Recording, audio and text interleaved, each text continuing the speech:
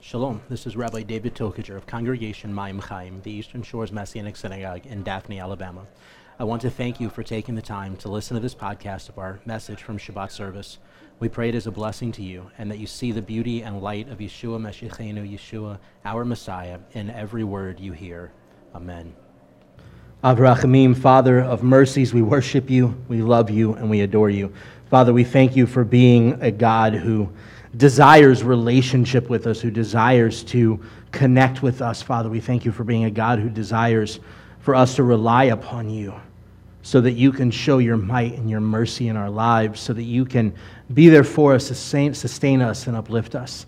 Father, I pray that as we open your word today, that you will speak boldly into our hearts and our lives, that it be your word spoken, your voice heard, that nothing of me be involved except that which you have ordained for this purpose, and that you will have your way in this place today. B'Shem Yeshua Meshiachenu, in the name of Yeshua our Messiah, we pray, and everyone says, Amen. This morning we are in Parsha Naso, which begins with Numbers chapter 4, verse 21, and runs through the end of chapter 7, which is verse 89. Numbers is always a really fun book because we see a lot of Israel's, for lack of a better way of wording it, bigger mistakes occur in the book of Numbers. As we look through it, we realize that Israel's journey, and if you look at the very first chapter and the very first chapter of Deuteronomy, we notice that about 38 and change, almost 39 years, or about 38 years of Israel's journey is all taking place in the book of Numbers. So there's a lot going on, and it's spread across a lot of time. So chronologically, it can be difficult to follow. But as we look at this week's Parsha, I really feel like the Lord has placed a particular message in a particular direction on my heart, and oddly, it seems to just flow right from Tuesday night. So hopefully everybody's had a chance to listen by now to the message from Shavuot, Erev Shavuot on Tuesday night. If you haven't, I recommend that you go back and listen to it. It's still available on our Facebook page if you want to watch the video, or the podcast is available on our website at shalomeasternshore.com if you want to listen to it that route. But listen to it, take heed to it, and then re-listen to today's message, because I believe that they go hand in hand together. And as we look at this Parsha, and hopefully all of you have read the Parsha, we notice that it's kind of like having a conversation with me. It's scatterbrained, right? It's all over the place. And as we look at the Parsha, it begins first with the counting of the individual families of the Leviim, of the priesthood, of the Levites, with the Gershonites, the Merarites, and the Kohathites, and the description of their roles as the Gershonites are the ones responsible for carrying the actual curtains and tapestry and such, and maintaining those of the tabernacle, and the Merarites are the ones that are responsible for carrying the actual poles and the fixtures and so on. And then the Kohathites, which is a family that Aaron and Moses come from, the Kohathites are responsible for the actual furnishings of the tabernacle and caring for them and carrying them as they journey. And then you have the Kohanim, the Aaronic order of the priesthood, who are the ones that are responsible for actually working with those furnishings and standing in intermediation of Israel. And what we see is that there's the number of a little over 8,000 people that are part of the three primary families of the Leviim, not counting the Kohanim, not counting the Aaronic order.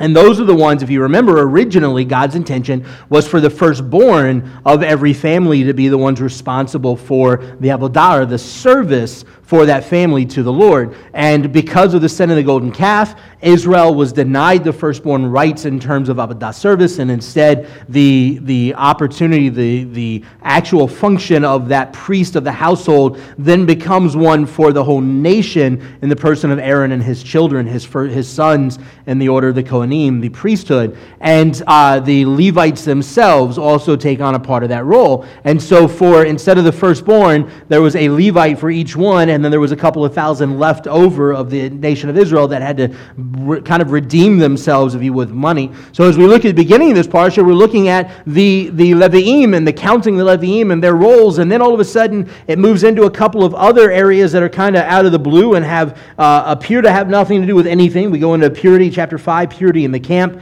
and dealing with Zarat and kicking the people of Zarat out, which we read a lot about in Leviticus. And then we move into those who have sinned in any way. They're to be pushed out out of the camp and to be, or to make restitution for their sin, however that may be, and then it continues on. And then we come to this really, really, really awkward passage in Numbers chapter 5 about the jealous husband, right? Anybody read this? Anybody find it not awkward?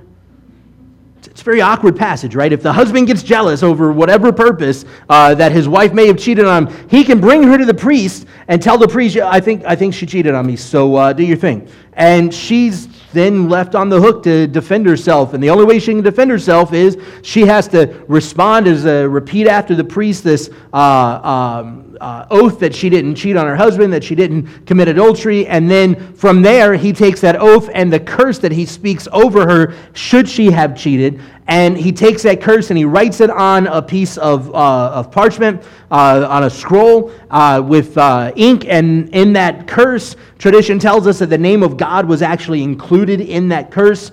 And then they take that scroll and they dip it in the water, the bitter waters that he's making, that includes some of the dirt from the ground under the tabernacle that's thrown in the waters. And he washes the ink off of the scroll into the bitter waters. And the curse that was written literally becomes a part of the bitter waters. And then she's to drink it. And if she didn't cheat, all's good, no harm, no foul, everything's good to go, right? Until she goes home and the husband has to deal with it. But no harm, no foul. If she drinks it, nothing happens. But if she drinks it and she did cheat on her husband, then her stomach is going to basically explode and her thighs are going to, or thigh, I think, upper leg, whatever it is, I think it's where it is, thigh, is going to decay and basically she dies. Now, tradition says not only did she die, but Scripture says if you're caught in adultery or if there's adultery involved at all, then not just the woman, but the man also has to be held accountable as well, right? The one who was with her when she was committing adultery. And so the tradition says, the Talmud says that when that would occur, that the person that she was having an affair with also would suffer the same problem and die. And this just seems really odd, and really awkward, and I know a lot of people go, well, why is it the husband can't be brought before with accusations of cheating? Why is it only the wife? And why do we have this? And why do we have that? And I believe that there's a really pertinent and truthful answer to that question. And I think it has to do with you and I. It has to do with the body of Messiah. And we're going to loop back around to it in just a second. But as we look through all of this and we read about the curse, and as the priest says the curse over her, she has to reply in agreement, amen, amen, may this curse become a part of me. She drinks the stuff and then everything goes on. And then the very next thing we read about in Numbers chapter 6 is the Nazirite vow. And the Nazirite vow is if somebody wants to dedicate themselves above and beyond the faithful walk of a covenant-observant Israelite, if they want to dedicate themselves above and beyond that for any period of time, which normally would be somewhere between about 30 days and 100 days, sometimes longer. We know Samson that we read about in our Haftarah Parsha in Judges. Samson takes the Nazirite vow for his whole life. He was born as a Nazirite. He was set aside as a Nazirite from birth, and he spent his whole life as a Nazirite. We know that Yochanan HaMabil, John the Immerser, was a Nazirite for his whole life.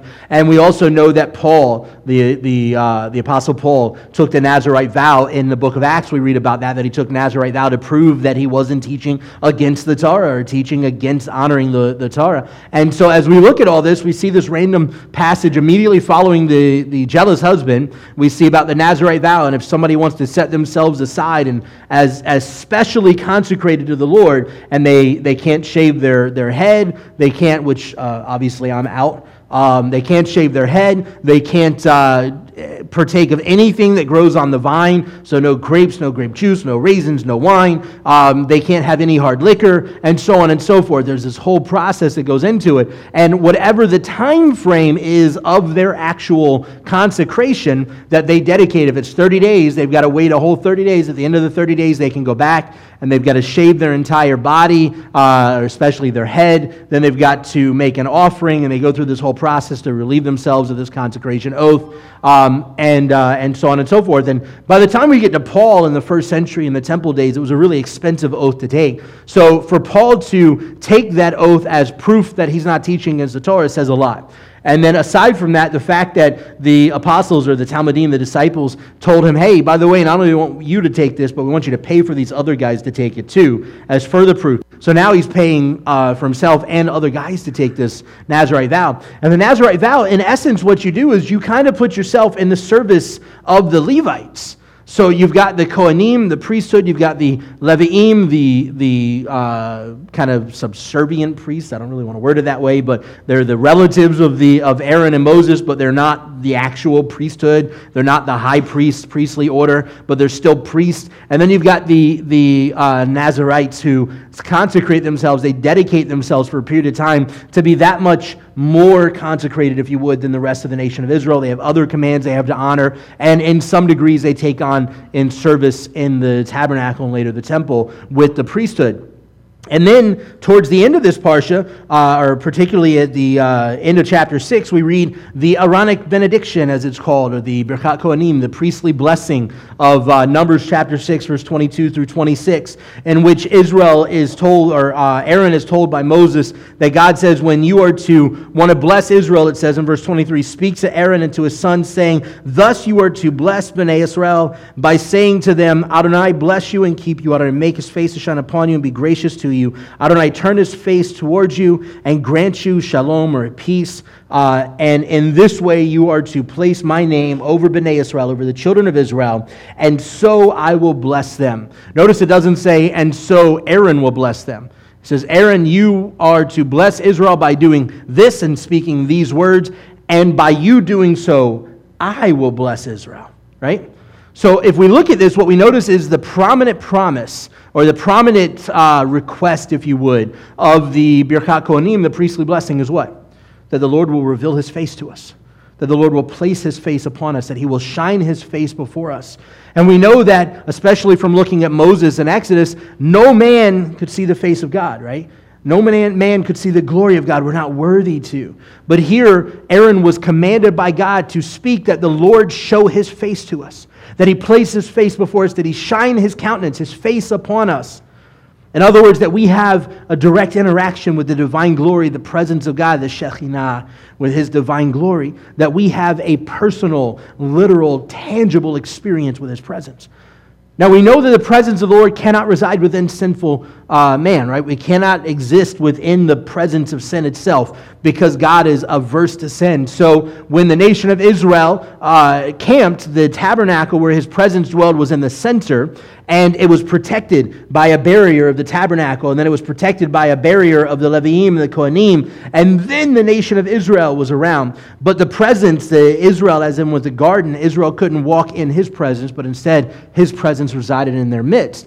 And so as the priest was to speak these words over the nation of Israel, we look at this and we go, but how is it that they are to experience his face? How is it they're experience his countenance, his glory when we're sinful, when we're fallen? If you look through Scripture, and here's where I want to bring this all together and link it all together, and especially in linking to Tuesday night. Remember Tuesday night, we were talking about the beauty of Exodus 19 and 20, the original Shavuot, when the Aseret HaDibrot, the 10 words, the 10 commandments were spoken by the audible voice of the Lord to the entire nation of Israel, right?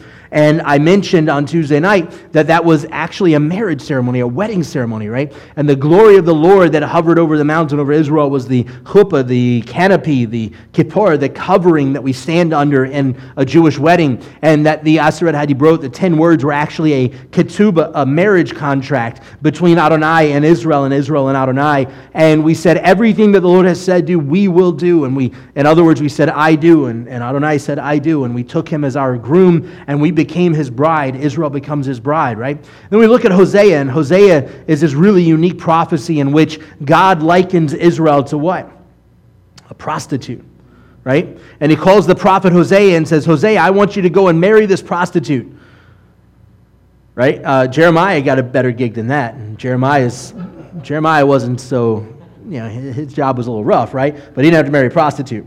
So Hosea seems to have gotten a little bit worse. Even Jonah was sent to the Ninevites, right? The Ninevites are who? They're a people that hated Israel and wanted to wipe out Israel. And here's one Israelite that God says, hey, I want you to go to the Ninevites and speak. And Jonah's like, no, it's not going to happen. I don't want to die, and they want to kill me. 2 + 2 = I'm not going. And he runs, right? But even Jonah had a better deal than Hosea did. And notice it doesn't say that he's to marry somebody that used to be a prostitute, right? She's a prostitute. He's to go and get her and marry her. And then they have a kid, and she runs off and goes back to prostitution. The Lord says, oh, but don't worry. It's okay. I know your heart's broken. I know you probably didn't want to be in this in the first place, but you fell in love with her, so I want you to go back and get her again. Back from prostitution and marry her again, or take her back as your bride again. And then as we look through the prophecy of Hosea, what we realize is that the Lord is likening Israel to this prostitute and says, Israel is prostituting themselves, chasing themselves after things of this world, chasing after the ways of the enemy, chasing after the Baalim and the Ashtaroth and so on and so forth, and chasing after all these false gods and living sinful, when in reality the Lord is to be our groom and he wants us as his own. And over again, we ran off prostituting ourselves with the ways of the enemy, and the Lord constantly brings us back as his bride, and brings us back as his bride, and brings us back as his bride. And he says, there will come a time where I will make you my own people. I will be your God, and so on and so forth. And as we look at this, we realize that the connection here, and I honestly believe, because if we look at Acts 2, it correlates, it's almost an exact mimic of Exodus 19 and 20 and the way that things play out. I believe that Acts 2, as I said on Tuesday night, Acts 2 is a renewal ceremony. It's a renewal of that marriage covenant. God didn't divorce his first wife and go and marry his second wife, right? He didn't divorce Israel and go and find the Gentile church and marry them. Instead, he renewed his vows with Israel. And just like at Mount Sinai, where it was Jew and Gentile that became Israel, in Acts chapter 2, and we see fulfillment of that in Acts chapter 10, as Cornelius is the first of the nations to be brought into the power of the Ruach HaKodesh. The Lord has now renewed that covenant with Israel. And again, it's Jew and Gentile becoming one as Israel in the covenant of God. He wasn't getting rid of one bride and taking on the new model. He was renewing his vows with the love that he first had with his original bride, with Israel. And so as we look at this Parsha, the Lord is a jealous husband. So we don't see anywhere in Scripture where we see this actually become a reality, right? We see the Lord says, don't pick up sticks on Shabbat. Somebody picks up sticks and they get stoned, right? Happens. We can see it. We can point it out in black and white and show you exactly where it happens. And all of this sort of stuff goes on. We see that the Lord says, don't have other gods before me. They build a golden calf, and what happens? A whole bunch of them get wiped out. He says, don't fear the Canaanites. Go in and take the land. They don't do it. What happens? A whole bunch of them die out, right? And all of these things happen, but we see here in the Scriptures this whole account in Numbers chapter 5 about the jealous wife, or the jealous husband, that's afraid his wife had committed adultery and cheated on him. But there's never an account in the Scriptures where this actually played out in the way it says. It doesn't mean it never happened. We just don't see it in Scripture. So I honestly believe that when we don't see it play out, that there must have been a deeper meaning going on here, right? And I honestly believe that the deeper meaning is that it's an image of our relationship as the bride of God, as the bride of Messiah, as believers. It's our relationship with him. The Lord is jealous for us. Matter of fact, if we read, his jealousy is fierce, right? Over and over again, he says, I am a jealous God. I am a jealous God.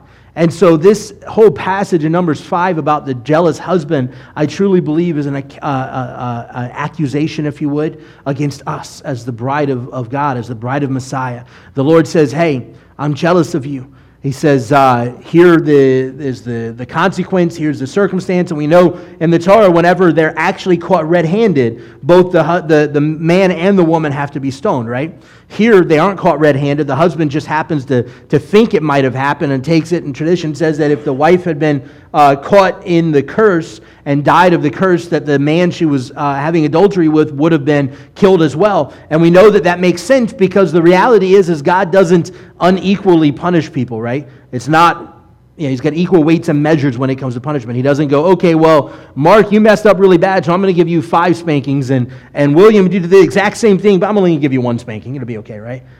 He doesn't do that kind of, if you do whatever the punishment is, whatever the crime is, there's a punishment that fits it.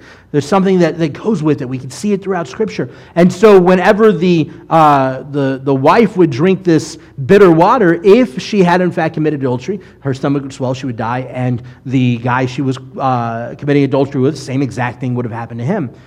Just like when they were caught red-handed, both had to be stoned. It couldn't be one or the other. Both had to be stoned. And the Lord is calling us out, and he's saying, listen, you've been a wayward wife. As my bride, you have been a wayward wife. You have cheated on me. You have committed adultery. You've prostituted yourself with God after God after God that are not real, that are not true, that are not of me, that are not of my people, that are not of my word, that are not of my covenant, that are not of any of the things that I have set out before you to live a righteous and holy life. Then we move forward into John chapter 8. John chapter 8, verse 1. We read this in our Torah service. John chapter 8, verse 1 says, "But Yeshua went to the Mount of Olives at dawn. He came again into the temple. All the people were coming to him, and he sat down and began to teach them. The Torah scholars and Pharisees bring in a woman who had been caught in adultery. After putting her in the middle, they said to Yeshua, 'Teacher, this woman has been caught in the act of committing adultery. And the Torah, Moses commanded us to stone such women. So what do you say?' Now they were saying this to trap him, so that they would have grounds to accuse him. But Yeshua knelt down and started writing in the dirt with his finger. When they kept asking him, he stood up and said, 'The sinless one among you, let him be the first to throw a stone at her.' Then he knelt down again and continued writing on the ground. Now when they heard, they began to leave one by one, the oldest one first, until Yeshua was left alone with the woman in the middle. Straightening up, Yeshua said to her, 'Woman, where are they? Did no one condemn you?' 'No one, sir,' she said. 'Then neither do I condemn you.' Yeshua said, 'Go and sin no more.'"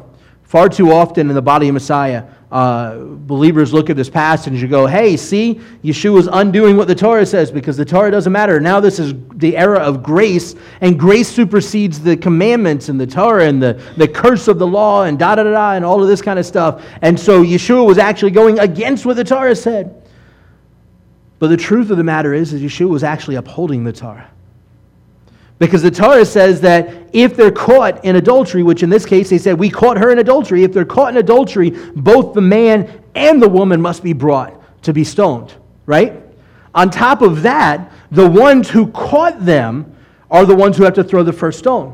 And it's just like I talked about with the wayward son. The parents have to bring to the priest and say, "Our son's too far gone. There's no hope." And the priest would have them stoned. And the parents are the ones that have to throw the first stone. First, the parents aren't going to sell their son out like that. No parent's going to say, "There's no hope left for my kid." And second, the parent's not going to want to stone their own kid. So odds are they're just going to keep on and keep on and keep on, hoping and praying that the Lord will bring him back to repentance and bring him back into relationship with him, and so on and so forth. And the same thing goes here.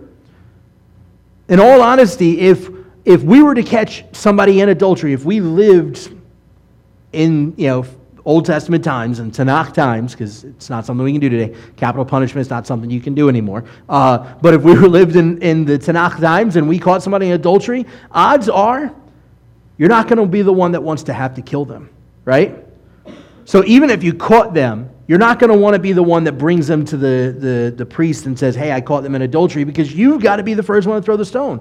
You've got to be the one as the witness to be a part of their actual death, the part of their actual punishment.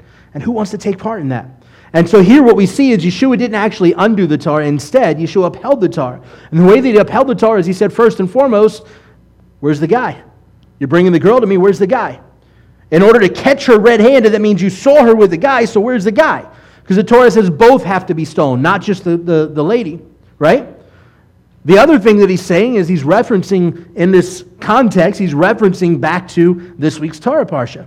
He's referencing back to if, in fact, one of these guys might have been her husband, because if she committed adultery, that means she had to be married, right? Otherwise, it's fornication. Language is important. If she committed adultery, that means she was married. So if the husband may not have caught her red-handed, but thought she had committed adultery, why didn't you take her to the priest, as the Torah commands? Why didn't you take her to the priest so that he could accuse her in front of the priest, and the priest could go through the whole process of the bitter waters and make her drink it, and she could either be proven wrong or right? Why didn't you follow Torah yourself? He's talking to the Pharisees and the Sadducees. Why didn't you follow Torah yourself? You're sitting here trying to get me to do something that goes against Torah. Had he stoned her, he would have broke Torah. And then he goes at the very end, he says, "Woman, where are they? Did no one condemn you?" She says, "No one, sir." And then he says, "Then neither do I condemn you." Yeshua says, "Go and sin no more. We are part of the body of Messiah. The body of Messiah is the bride of Messiah. Israel is the bride of God. We have always been the bride of God. The language throughout the Tanakh, the language throughout the B'chadashah all shows this. Look at Song of Songs, Shir HaShirim. It is all an image of us as the bride of God and God as our groom. It's beautiful poetry about this romance, this love language, this relationship between the bride and the groom, but it's an image of us as the bride and God as the groom. We have done nothing in our lives beyond constantly prostituting ourselves, constantly committing adultery against God in our relationship with Him as we chase after this or that, and we go down this path or that path that's contrary to His ways. Anytime we sin, and sin is, as I say often, my definition of sin is simple: anything that we do that damages the image of God in our lives. Anytime that we sin, we are in essence cheating on God, because in order to sin, we have fallen prey to temptation. And if we fall prey to temptation, that means we fall prey to who? The enemy. And the enemy is the exact opposite of God. So then we become prostitutes, adultering ourselves with the enemy over and over and over and over and over again. And when we're bought by the blood of the Lamb, when we are redeemed, when we are restored, whereas we were due the just reality of death, right? We were due death, eternal death. It was ours. It was due us because we chose to walk away from the Lord. We chose to walk contrary to our relationship, our covenant, our marriage with the Lord. We were due death. Lo and behold, our person we were caught with, or not caught with if it's just jealousy, the man that we were cheating on our spouse with, which is the enemy, is also due death. And if we were to drink the curse, the bitter water, and we were to die, so will he. As a matter of fact, he is going to die. He is going to be spending eternity separated from the Father, which is ultimately what eternal death is a separation from the Father for eternity. But because we're bought by the blood of the Lamb, we are renewed, we are restored. And just like this woman brought before Yeshua as a means of trying to trap him to speak and teach against the Word of God and against Torah, Yeshua says to you and I, because of His blood, the blood of the Lamb that was poured out for our sins, so that we could be restored, renewed, and re-enter the marriage covenant with our Lord. Yeshua looks at each one of us and He says, I don't condemn you either. Go and sin no more. Go and sin no more. He's not forfeiting Torah. He's not writing it off, but instead He's living it out. He's honoring it better than anybody else could have ever imagined, because He's restoring us unto Himself. The difference between what we read in Numbers 5 with the jealous husband and the Lord is our judge. He is our judge. He has the ability to forgive our sins. He has the right to forgive our sins. And He wants to forgive us so that we can have and live in relationship with Him. The whole reason the covenant was renewed, the marriage covenant was renewed in Acts chapter 2, was because the Lord loves us and cherishes us and wants a relationship with us. The whole reason that in Acts chapter 10 we see the Cornelius and the opening for the salvation of Yeshua and the outpouring of the Ruach HaKodesh to be given to the Gentiles is because God didn't create Jew and Gentile, He created humanity. And He called one family of humanity, which are the Jewish people, out to be an example and a light to the rest of humanity. He didn't create Jew and Gentile, He created Adam and Eve. And His desire is that all of humanity have relationship with Him. That all of humanity find salvation in Him. That all of humanity come to Him as the adulteress that we are. Only capable of being redeemed and restored by the blood of the Lamb, that we may here go and sin no more. So that we can have an intimate relationship with Him. So that we can walk faithfully in love with our groom. With the love that we first knew. Random sounds. The The Lord loves us and He cherishes us so much that He gave His only begotten Son so that we could be restored and renewed and take part in the renewal of the vows of our marriage with Him that were taken and accepted in Exodus 19 and 20 by our forefathers, the descendants of Abraham, Isaac, and Jacob, the nation of Israel, which included Jew and Gentile. If you remember, Exodus says that when Israel came out of the wilderness, it was a mixed multitude that came with them. Or when they came out of Egypt, it was a mixed multitude that came with them. And then the language changes at Sinai. That mixed multitude of Jew and Gentile alike become called Israel and are brought into the marriage covenant and contract as Israel being the bride of the Lord.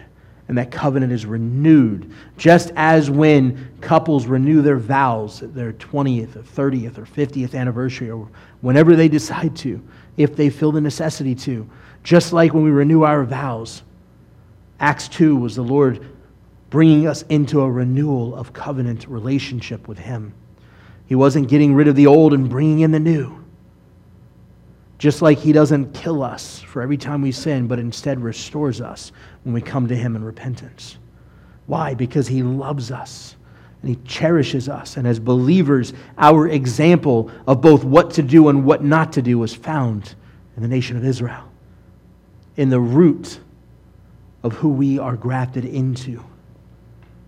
Because we can look back at Scripture and quickly see how often Israel messed up and how every time the Lord brought them back into Himself.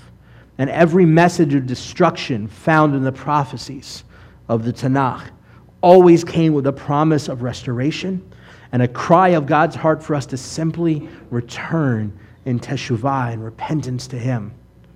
And if we return, He will stay the execution. God's heart is never to punish us. God's heart is never to condemn us. God's heart is always to bring us back into Himself. God's heart is always for His first love. You and I, as believers in Messiah, are grafted in, both natural and unnatural branches, grafted in to that bride that was first married in Exodus and was renewed in restoration in Acts. I don't know about you, but that's an awesome realization.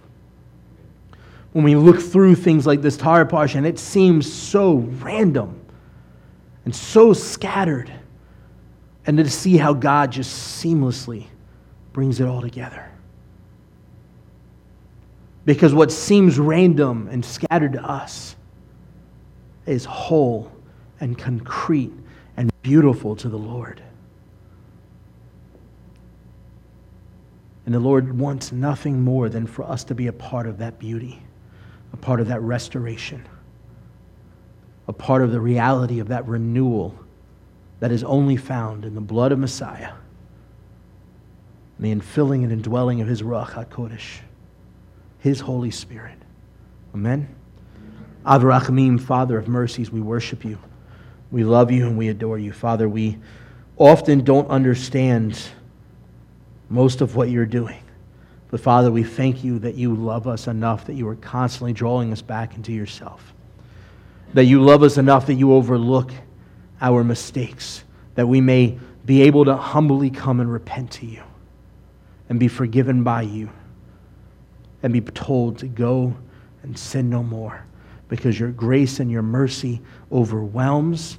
Your grace and Your mercy completely covers and restores and redeems our errors, our mistakes, our sinful ways, and renews us in our walk and our faithfulness to You. Father, we thank You that You are ever faithful to Your covenant no matter what we do, and that Your heart's desire is for us to return to faithfulness to You. B'Shem Yeshua Meshachinu. In the name of Yeshua Messiah we pray, and everyone says, Amen.